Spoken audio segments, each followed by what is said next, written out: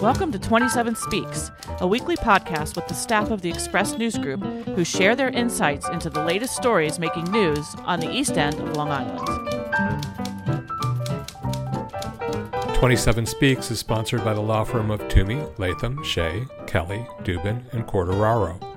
Strong advocacy and attentive counsel. Be well advised. SuffolkLaw.com. And we are recording. We're recording. And I'm actually sitting up in the Express office and just watching the cars pour by. It's bigger. It's actually, last night I was here with Bryan Boyhan and we just watched the endless stream. And, that's a typical summer look, but, it was early May. So in a way, that's going to be what we're talking about. It's May going into June. So that's Bill Sutton there at the top of the podcast. How you, Bill? Hey, Annette. I'm Bill Sutton. I'm the managing editor of the Express News Group. And Brendan O'Reilly's here with us today. Hi, Brendan. Hi, everybody. I'm Brendan. I am the deputy managing editor. And my name's Annette Hinkle. I'm the arts and living editor of the Express News Group. And also joining us today is Bryan Boyhan. And what do we call you now? Former editor and publisher of the Sag Harbor Express. But for some reason, he's still working at the Sag Harbor Express in a way. So we're both sitting up here in the office today. And we thought it would be an interesting week to just sort of look ahead and take the temperature of what we think might be coming in terms of the season. And we've heard some anecdotal reports that people feel like this is the first year since COVID in 2020 that things are back in full stream, meaning that more, maybe the events that had been abbreviated or limited capacity or fewer events. This is just on my end as the arts and living editor, do feel like they're kind of ramping back up and coming up. But Bryan is in the process of putting together the Express Summer Magazine. So we thought that he probably is the one that has the best look at what's coming up and that we would throw him in here. So any thoughts from you guys on the approaching season? Well, I would say in 2022, we saw a big comeback for events that had been canceled in 2020, 2021. But there were organizations that they were being careful and they knew, hey, we usually take a year to plan this event. Now that things have opened up again, we only have like 6 months to plan. So instead of trying to throw it together at the last minute, let's just postpone until 2023. So I think this is really the year where everything's come roaring back. Sure, there were some events that did not even survive COVID, but largely we're going to see everything that had been around come back, and we're going to see a lot of new things. So I think Brendan makes a good point in that it takes so long to plan some of these events that in previous couple years, it was really hard to commit to an event in February if you didn't know what the ultimate events were going to be presented in July and August if the COVID rules were changing so much. So that makes a lot of sense. This is probably the first year we've seen since 2019 when there aren't likely to be any restrictions in capacity or another flare up of the virus. So good point. Knock on wood. You were mentioning the barometer, the traffic out on the street before. There's usually a couple of barometers to see how the season's going to be or how it's playing out. One is you can actually look from the window of the Express newsroom up here on the second floor over Division Street. And like a thermometer, the amount of vehicles going up, if it's, as far as the hardware store, well, you're starting to develop a fever. And then if it goes up as far as what Stella Maris used to be or the Catholic Church, well, there's another few degrees that it goes up. So we were actually able to literally take the temperature of the summer season sitting up here in the Express office. And then the other barometer that we had, and this was usually mid-season, and Pat Coles, who was the former owner of the Express, and I would sometimes go to lunch down by the docks down here. And we would judge the health of the summer season by the size of the boats that were coming in. If they were really boats, and there were many of them, it was a good season. Of course, then I remember after the 2008 crash, how we had lots of boats showing up, but they tended to be the ones that were cut loose and abandoned by people that didn't want to pay for them anymore. Right. Remember? Yeah. That was a really interesting side effect of that crash, was all of the unmarked boats that were washing up on like North Haven and stuff like that. Wow. Yeah. Isn't that funny? Well, I don't have any boats to look at, but we're recording this on a Friday, and I was at a West Hampton Beach Village board meeting on last night, which was a Thursday, and I took a ride before the meeting down Main Street in West Hampton Beach, and for a Thursday night pre Memorial Day, it was pretty much banging. I mean, I remember years. I lived for over 20 years in West Hampton Beach, and the village would kind of die out for several months, and you didn't see a lot of activity until at least Memorial Day, and then it would really pick up. But it's just it's going full strength now. Do you guys get a further west? Do you tend to get an earlier rush on summer people out there than we might out here in the wilds of Sag Harbor? I don't know. It's hard to say. I think over the years there's just a much stronger year-round population of people living in the area, so it's not a quote unquote commuter population coming in for the summer, but I think people, so you'll see people who are living in the area coming out maybe earlier onto Main Street and grabbing dinner or going into some of the shops and stuff. I hadn't been to West Hampton for quite a while, and I went up last year for the first time and saw the work that had been done up there on Main Street, and I think it looks sensational. Do you notice that West Hampton has gotten busier as a result of it? Is there more activity there? Yeah, absolutely. It just really. I mean, I think it was always pretty busy in the summer, but I mean, it just blossomed. I think it has their attention in talking to village board members and stuff. Their intention was certainly to help make it a destination village, which maybe it wasn't as much as say Sag Harbor or East Hampton or even in Southampton.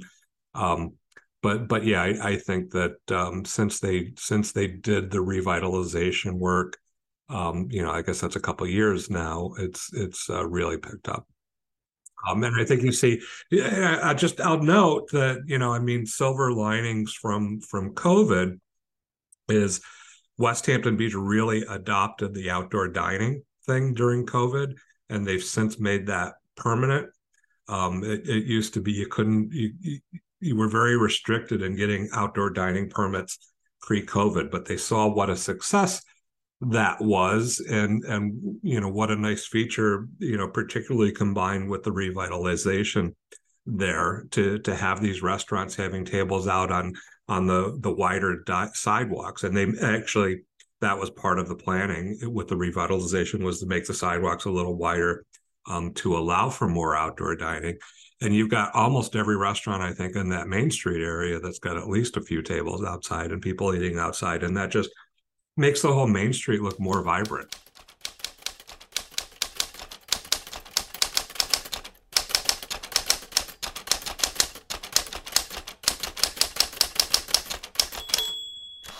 I met with the West Hampton Beach Performing Arts Center folks a couple weeks ago. And I also feel like that village in particular has been very directed in really working together. I get the sense there's a lot of conversation between the Performing Arts Center and maybe the Chamber of Commerce and the business owners and the elected officials. So it feels like they're all kind of working toward a cohesive whole, rather than, oh, we're doing this, so we don't know what you're doing. And, I feel like so much of what happens on our main streets is kind of done in isolation. People make decisions, and then you find out that the two big arts organizations have their galas on the same night, and everybody's not happy about that, But I just feel like West Hampton is really, it just has the feel of a community that's worked together to kind of forge a direction. Yeah, I can only speak for, I can't speak for, but I can only speak about the mayor and the village board, and they are very pro business. They realize that, that the business owners have a few months to to make that, not to get them through, the rest of the year. And I think that they, from what I've seen, they bend over backwards to make sure that, permits are approved. I mean, certainly they tweak permits and stuff, but they make sure that all goes through.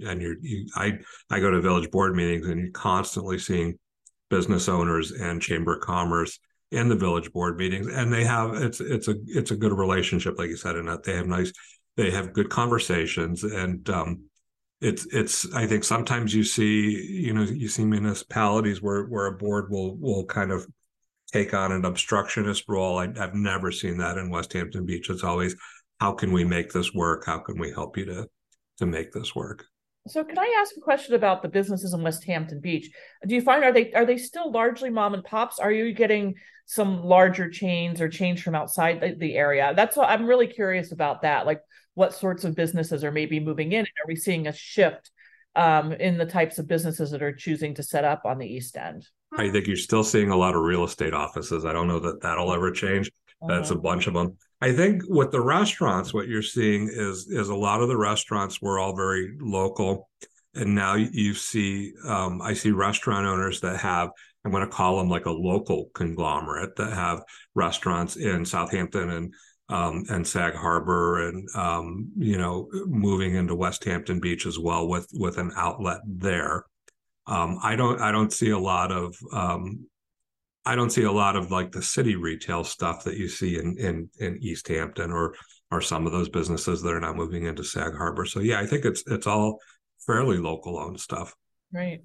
Are the other than West Hampton, the notion of outdoor dining, which I think is really kind of like this herald of summer, have any of the other towns gone back or pulled back on outdoor dining, or have they all drunk the Kool-Aid and now feel that outdoor dining is a good thing and we should just keep it established?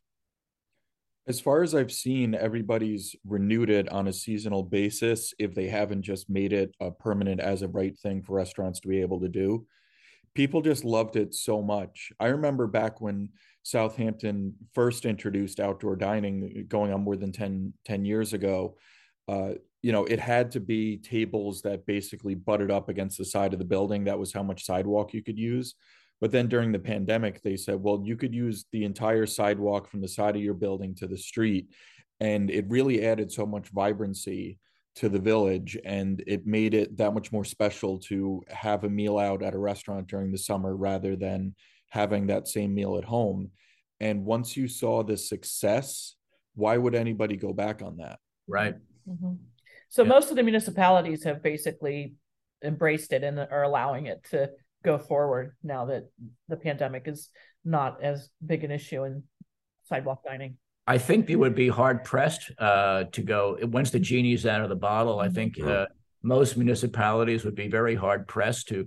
But so what's interesting, and maybe you can answer this, allowing outdoor dining increased the number of seats that restaurants have. So restaurants love the idea. No, it doesn't. You were supposed to offset seats inside the restaurant. So in West Hampton Beach, the permits, if you have an outdoor dining permit for three tables with 4 chairs, you're supposed to take 12 seats away from the indoor, and some of that is it's county restrictions. It has to do with with water flow, sewer flow, and all that. So you have that number there. The other issue that comes into play is SLA and alcohol, and how that works with outdoor dining. I think you have to have a special application with the state liquor authority if you're going to be serving alcohol outside. So I don't know if we want to talk about this, but what about the rat population? I think there's been a little bit of has that been an issue like it's been in the city because of the outdoor dining? Has anybody heard any stories about that? I haven't heard, but I wouldn't be surprised. Just wondering, because I know, like, we were talking about it yesterday on our meeting about what they're trying to do in New York City, um, with the trash cans. Where did I hear that? Did we talk about that?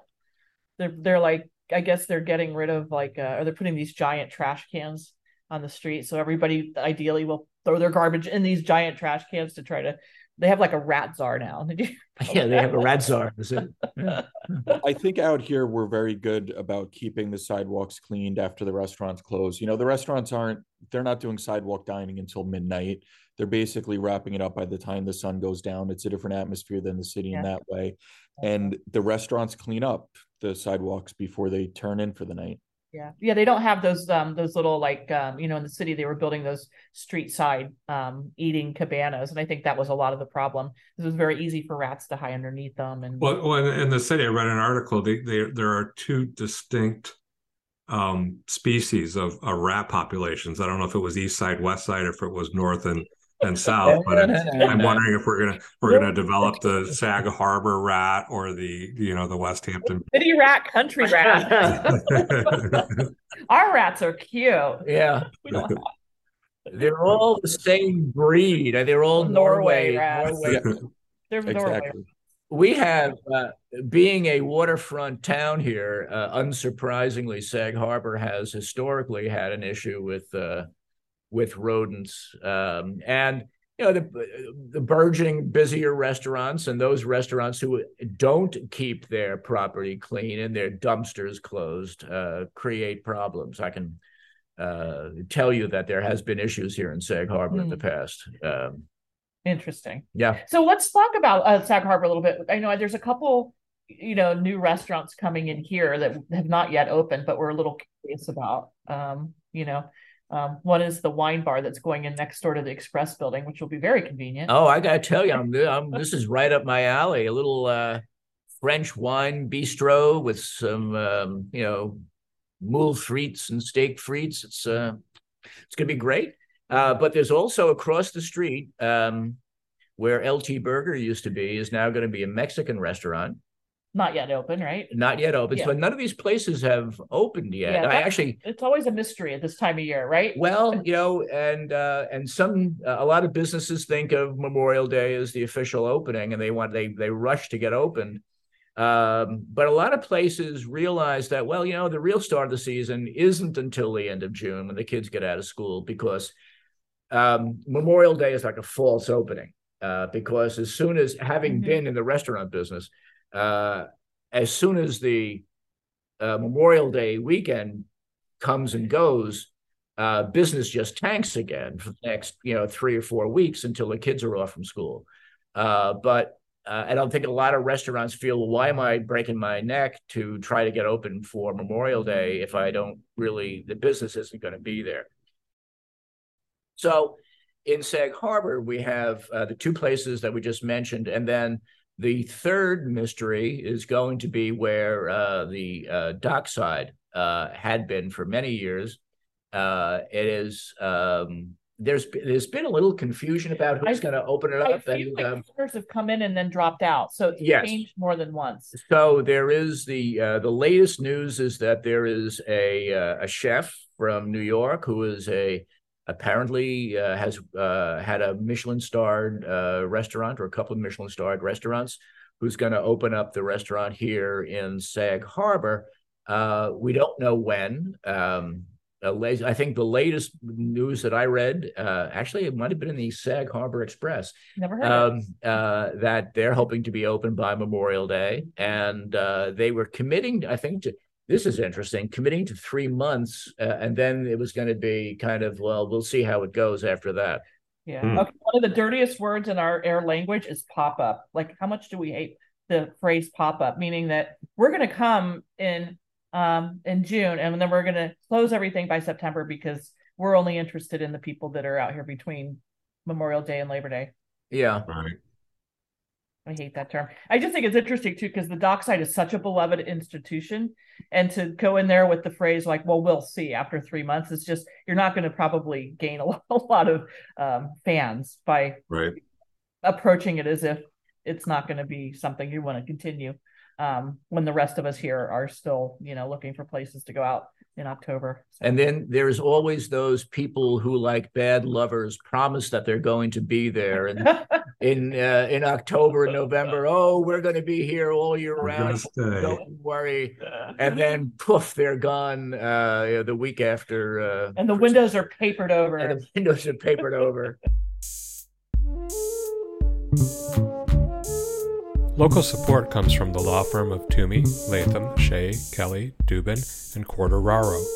In these trying times, working full-time for their clients and the public interest, providing strong advocacy and attentive counsel. Be well advised. SuffolkLaw.com. 27 Speaks is brought to you by Sag Harbor Books and Southampton Books, independent bookstores located in the Villages at 7 Main Street in Sag Harbor and 16 Hampton Road in Southampton. They buy books, collections, libraries, individual titles. Very easy process. They handle everything. Do you have books to sell? Call or email today or visit southamptonsagharbourbooks.com. Now hiring booksellers at both locations, including office positions. I bet that's always been an East End thing, right? I mean, if you don't make enough money in that hot summer season, it's tough to get through the rest of the year, right? To get to the next summer. It's kind of crazy because, like, for a long time, you had to commit to a year-round lease. I mean, maybe the landlords are sort of the focus of this. Like, they're the ones who are kind of striking deals. Like, oh, okay, I'll let you rent it from May to October. That might have been the start of the whole pop-up, is landlords changing from a year-round lease to a seasonal model on rent. Sure. Well, the landlords charge the same for a seasonal lease than they do for year-round. Oh, I see. You got to make your money. Yeah. So there's a couple frustrating things that I've learned when we think about, like, well, why can't we fill up these storefronts in the winter? If they have a summer pop-up, why don't they rent it out in the winter? And you've seen things like in Southampton Village where the mayor's tried to mandate that businesses put art up in the windows when they're closed, and that you can't just have like white paper or glass looking into a place that looks like a scene out of an apocalypse movie because everybody ran out with everything and didn't sweep up at the end of September.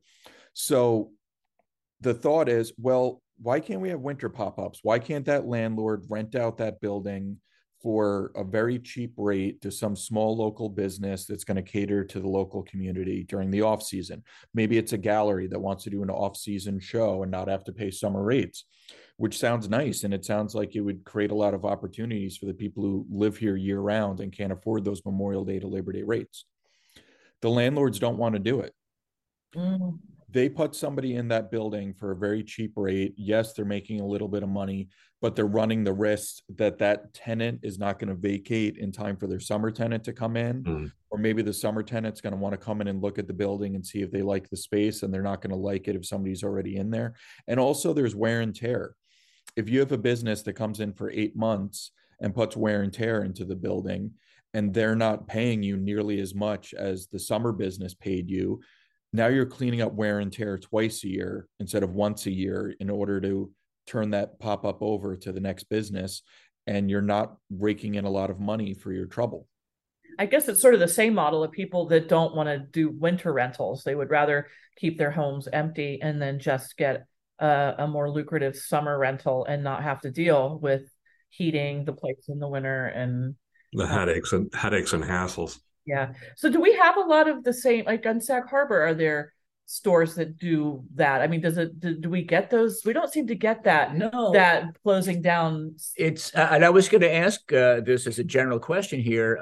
Sag Harbor, I think we've been pretty lucky here. There are very few storefronts, if any, that are closed at any time during the year. It's unusual to see that.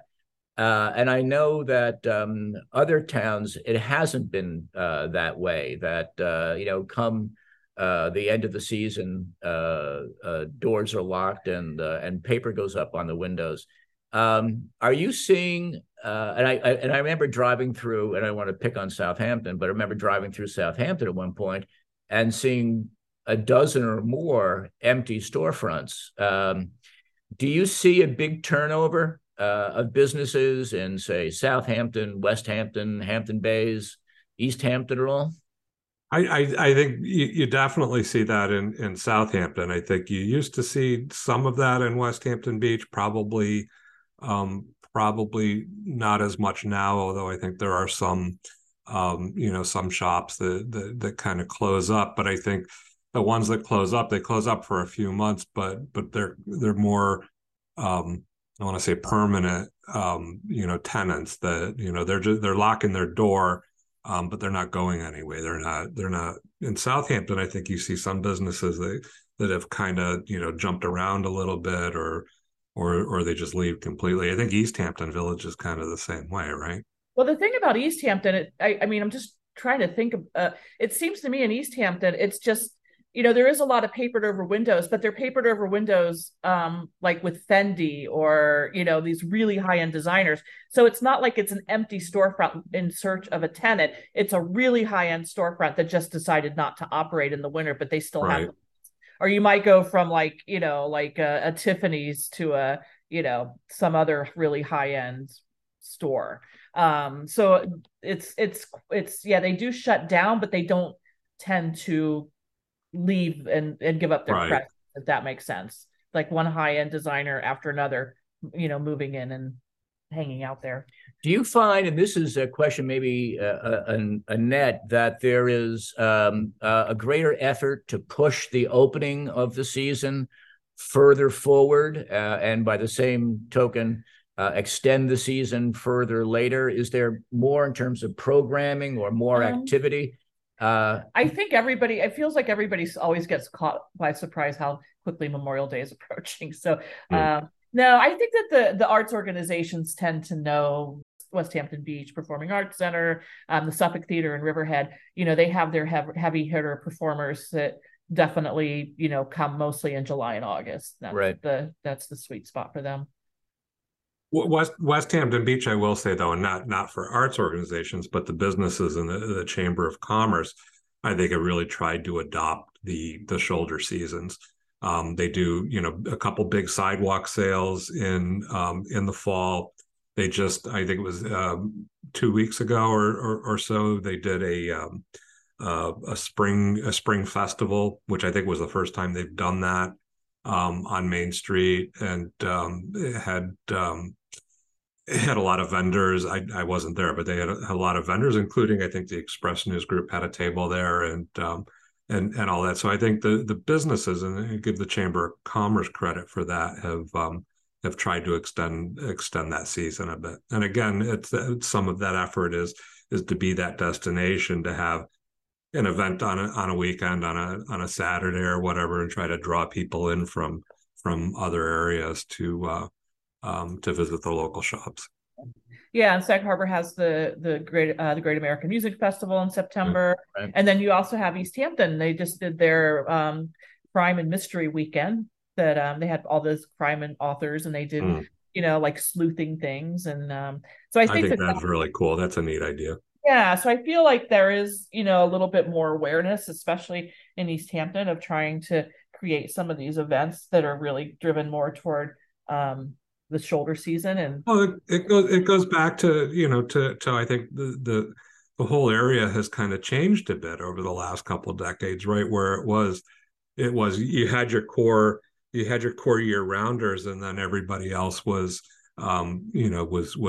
tourists coming out for the summer. But I think you've had such an influx of people buying, whether it's a second, even if it's a second home, spending a lot more time in that second home, not renting, I guess is the point. So if you've got that second home, then you might be coming out for a couple weeks, or a couple weekends, each month in the fall and in early spring and all that. And so it's kind of a changing demographic a little bit, I think.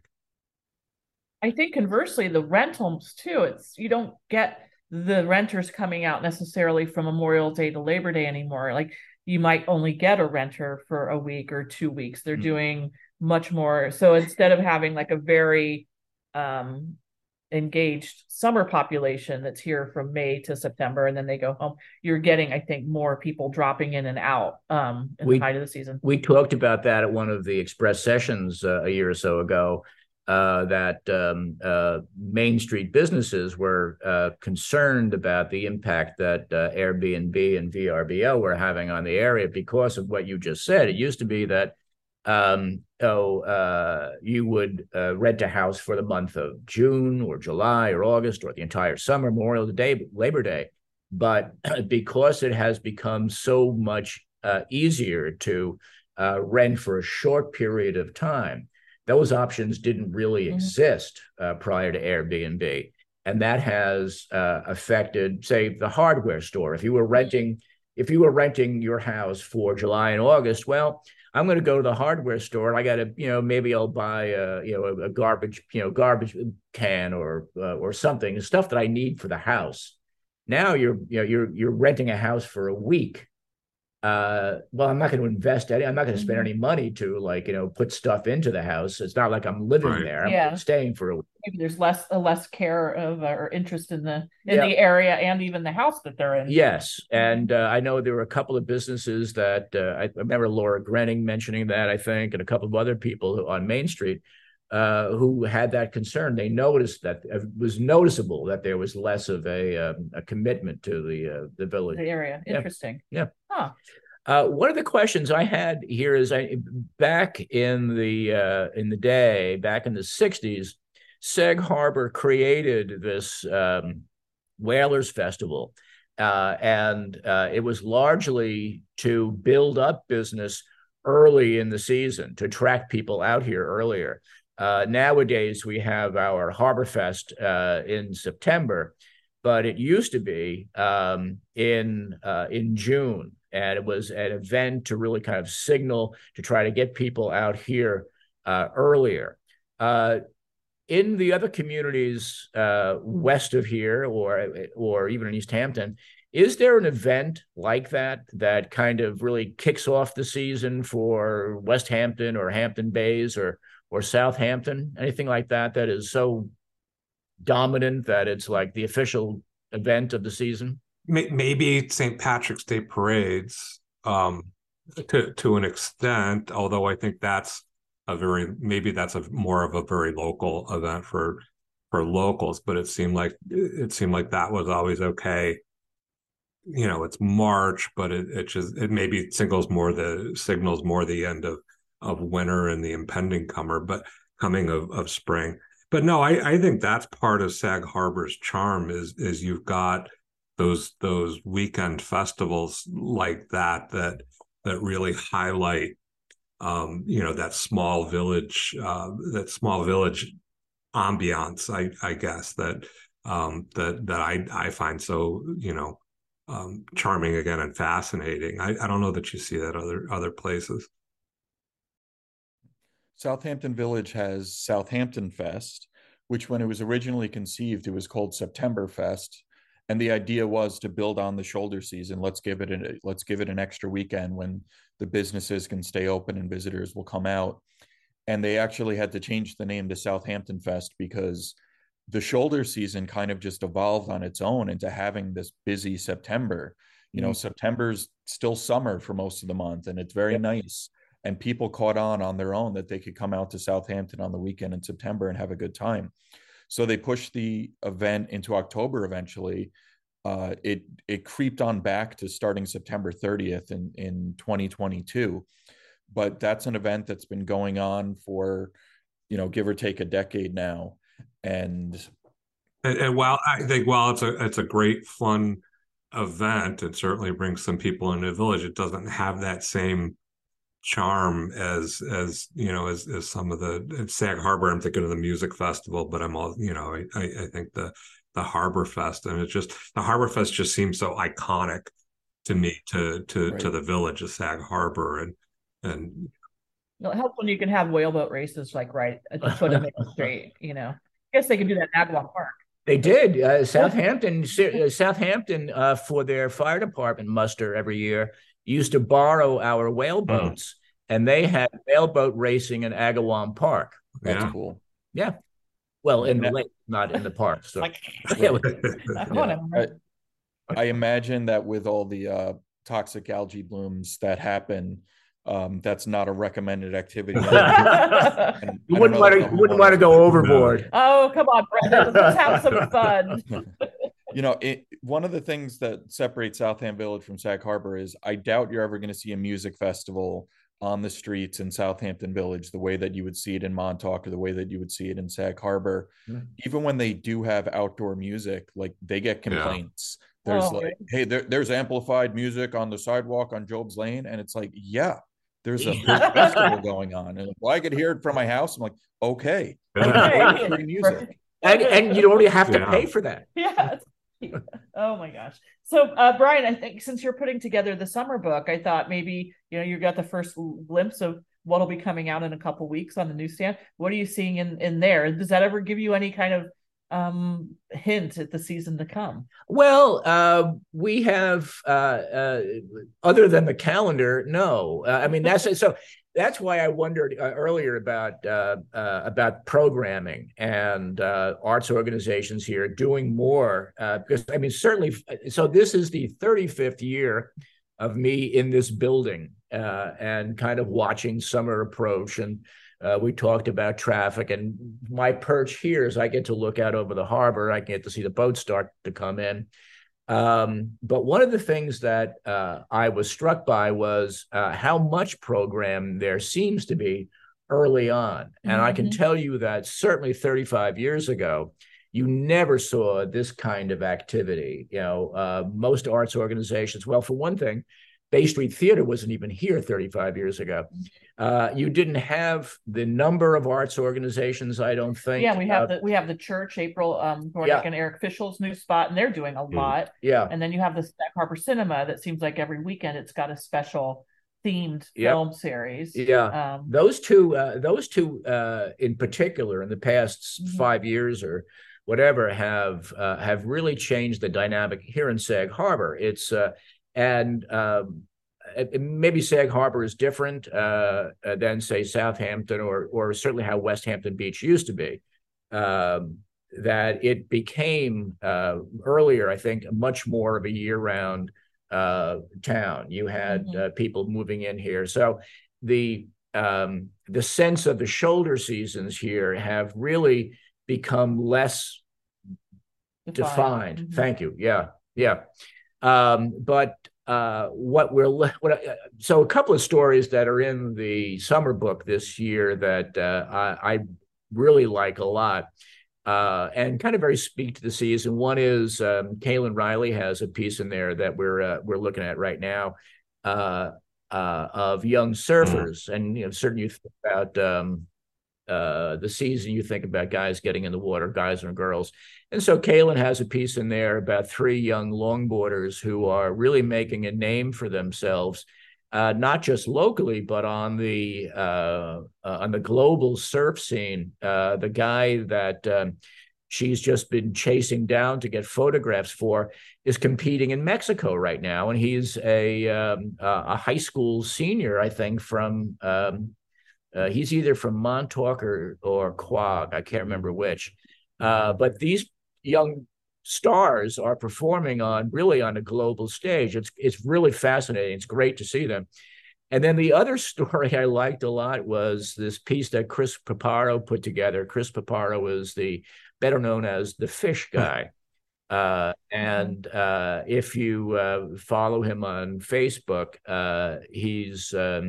he gets himself into great positions to take astounding photographs. He shot the cover photo for us last year of the whale breaching just off the shore of the beach in Southampton. I think we had him on the podcast to talk about our shark. Absolutely. Remember? Oh, okay. Yeah, a couple of years ago. And he's got a piece in it about the tropical visitors. And so just offshore, especially in the warmer months when the Gulf Stream comes closer to the eastern seaboard, it brings with it all sorts of interesting tropical visitors. Things that you might normally see in the Caribbean are now swimming around out here just a mile offshore. So some summer visitors are showing up early. Well, exactly.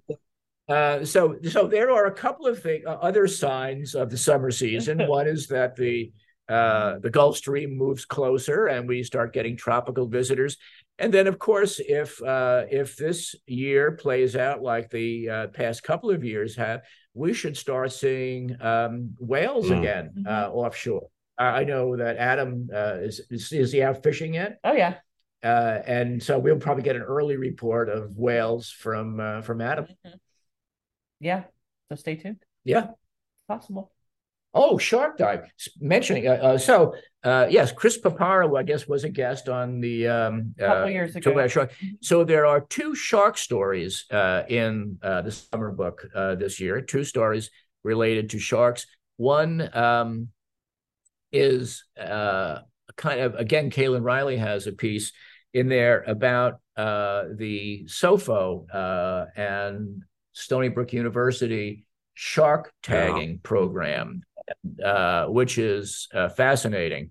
They've been doing this for a couple of years now and monitoring primarily great white sharks, but also other species of sharks to really get a greater. And you can go online to their website and actually track the sharks. I mean, you can see where they're going and how they're migrating and all that. Just really kind of neat thing to do. Yeah. So are they tracking species other than great whites? Yes. Yeah. They tiger sharks and dusky shark.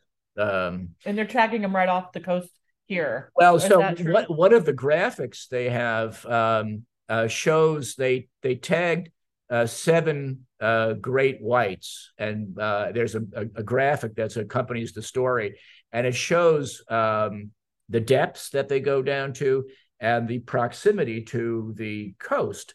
And there are a number of them that clearly like to hang out very close to the beach, almost disturbingly close to the beach.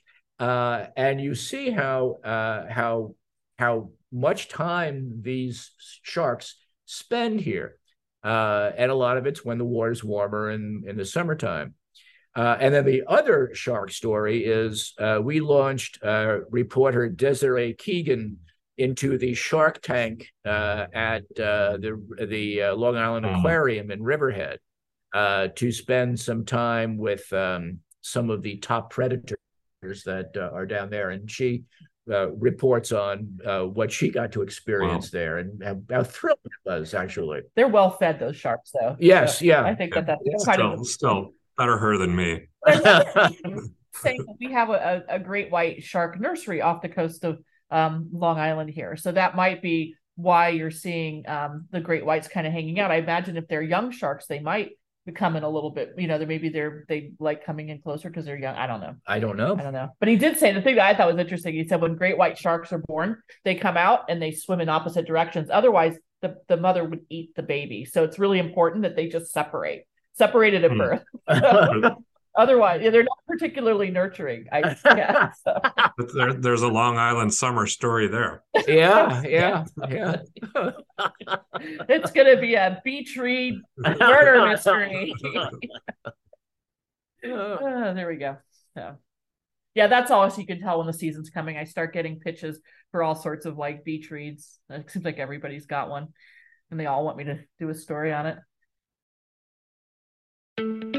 Hi, this is Ellen Diogardi. I'm the Director of Events for the Express News Group. I'm also the President of the Sag Harbor Chamber of Commerce. Community really matters to all of us at this company. I know it's a good part of why I'm here. We've hosted more than 50 of our Express Sessions events in Southampton, East Hampton, and Sag Harbor, focusing on issues that matter most to residents of the East End. We bring the most important government and community leaders and topic experts together in one room, and we often find answers to complicated questions, and we grow stronger together. This all takes staff time and company resources, but it's our job, and I'm happy to say we really love our work. But we can't do it without our subscribers. If this kind of community work is important to you, you can support it by becoming a subscriber. To subscribe, visit 27east.com/subscribe, and thank you.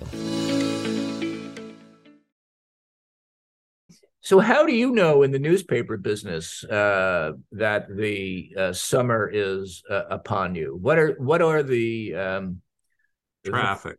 The traffic. When the traffic starts, summer's here, and traffic started a month ago on certain days of the week, and I've certainly noticed it driving in from Riverhead. Mondays are usually okay. Tuesdays and Wednesdays are just really bad because people are getting houses ready for the weekend. I think you've got a lot of that trade parade, a lot of contractors, and I'm not one to often complain about the traffic. It just feels like it's part of life here. But I think with the traffic comes frustrations and accidents and and that kind of thing. And for me, it shows the dichotomy, I guess, of the East End. You've got the worker bees, putting up with this traffic every day to get out and service the other people who are coming out to enjoy the area and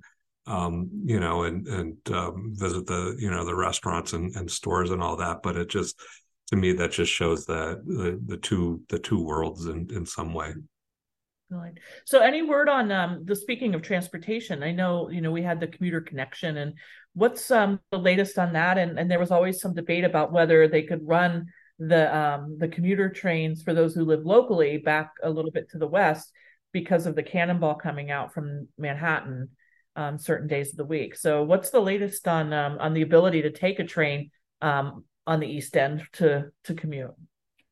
There will be more Friday trains this year. They were able to accommodate the commuter connection on Fridays, which is going to be a big deal because if somebody tries to get a Monday through Friday job over the summer and they have to tell their boss, like, I don't have the means to get into work on Friday because I don't own a car, that is really limiting.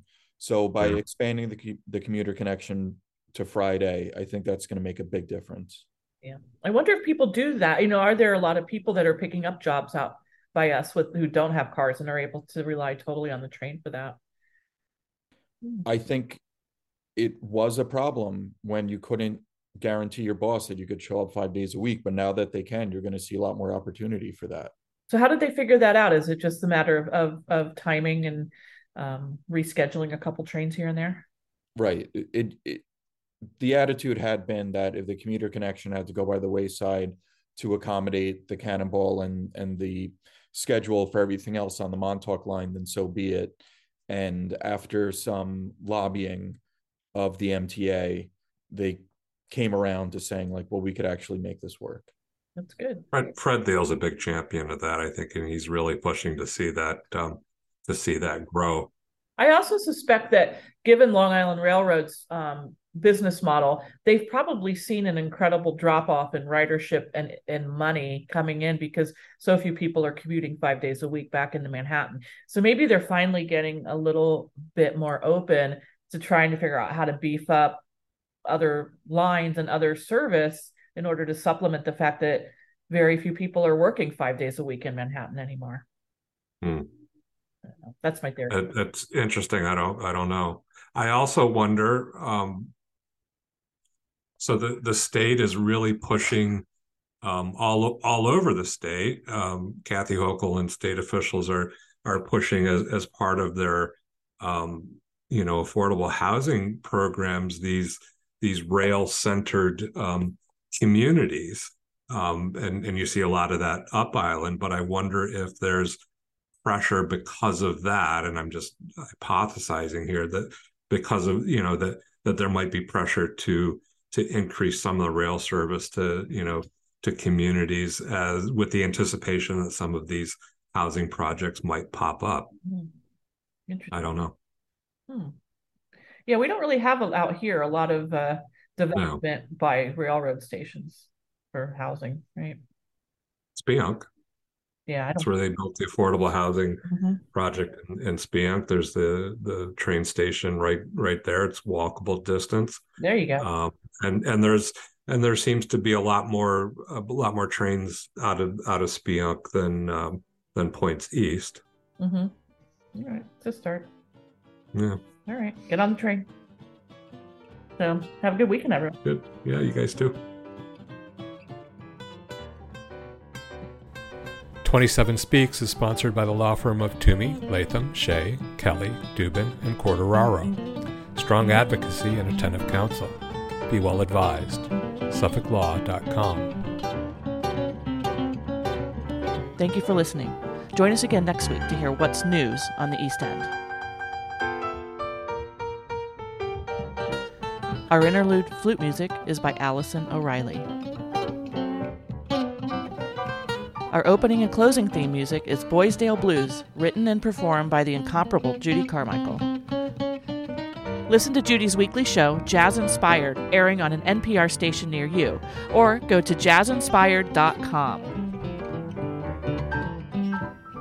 27 Speaks is a weekly podcast produced by the Express News Group, which includes the Southampton Press, the East Hampton Press, the Sag Harbor Express, 27east.com, and sagharborexpress.com. Find us on the websites or subscribe through Apple Podcasts.